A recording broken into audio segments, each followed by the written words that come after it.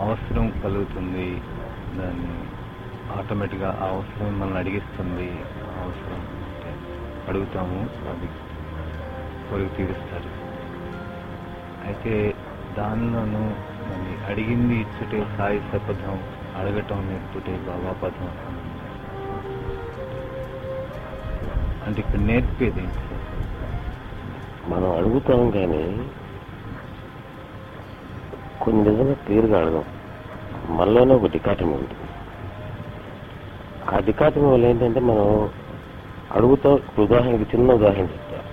ఇక్కడికి వచ్చారు, ఒక 4 రోజులు గురుగారి దగ్గర ఉంటే బాగుంటుంది అనిపిస్తుంది.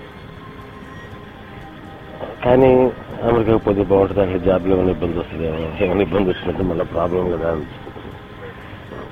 అప్పుడు ఏం అడుగుతారు? ఇక్కడ ఉండడానికి బయట మాత్రం ఇక్కడ ఏమి ఇబ్బంది లేకుండా 4 రోజులు తట్టుకునే ఉందని గురుగారు అడుగుతారు.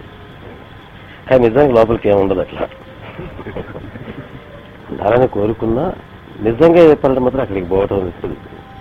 అక్కడ ఉద్యోగం బాగుంటే మనం రావచ్చు, 4 రోజులు ఉండొచ్చు, అది పోయిందంటే మనకు కష్టం కదా అని. అది డికాటమీ. దానివల్ల ఏమనిపిస్తుంది మనకి, ఇది పట్టించుకోం. అయితే 4 రోజులు ఉండమని అడిగితే బాబా ఇవ్వకపోయినా కూడా అది అందరికీ ఎందుకు అనుకుంటాం, దేవేంద్ర మునిగుతుంది.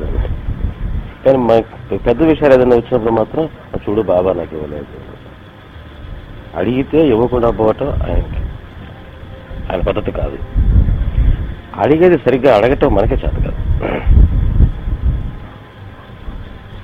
అది పోయే కొద్దీ మళ్ళా క్లారిటీ పెరిగి సరిగ్గా అడగటం వస్తుంది, ఎలా అడగటం వస్తుంది, ఏం అడగటం వస్తుంది. అది కానీ వచ్చిందంటే మనలో సెల్ఫ్ యాక్చువలైజేషన్ వస్తుంది. అప్పుడు జీవితంలో ఒక క్లారిటీ ఉంటుంది, ఒక ఆర్ట్ ఆఫ్ లైఫ్, ఒక ఆర్ట్ ఆఫ్ లివింగ్ వస్తుంది. దానికి నెమ్మదిగా మనం ఇవాల్వ్ అవుతాం. అడగటంలో రకరకాలుగా అడుగుతాం, రకరకాలుగా కాదు. నా దగ్గరికి వచ్చే వాళ్ళలో 100 రకాలుగా ఉంటారు. కోరిక ఉంది, చూస్తాం, రాయేసి చూద్దాం, 100 మంది ఒకటి అయితే అవుతుంది, కాలేజీకి నష్టం ఏం లేదు అనుకుని వచ్చేవాళ్ళు కొంతమంది ఉంటారు. మనకి బాబాని అడిగి మళ్ళీ 100 మంది అడిగేవాళ్ళు ఉంటారు. తీరిందనుకో కోరిక, ఎవరు తీర్చినట్టు?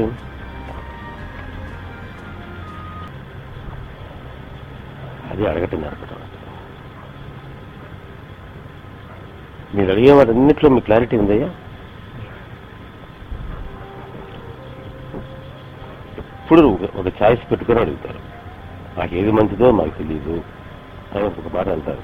కానీ తిరిగిపోయినా ఇది అయితే బాగుంటుందని మాత్రం నిజంగా తెలియకపోతే గమ్మని ఉండాలి కదా, ఉండదు. మనకు నాకు తెలియదు కానీ బాబా అదైతే బాగుంటుంది.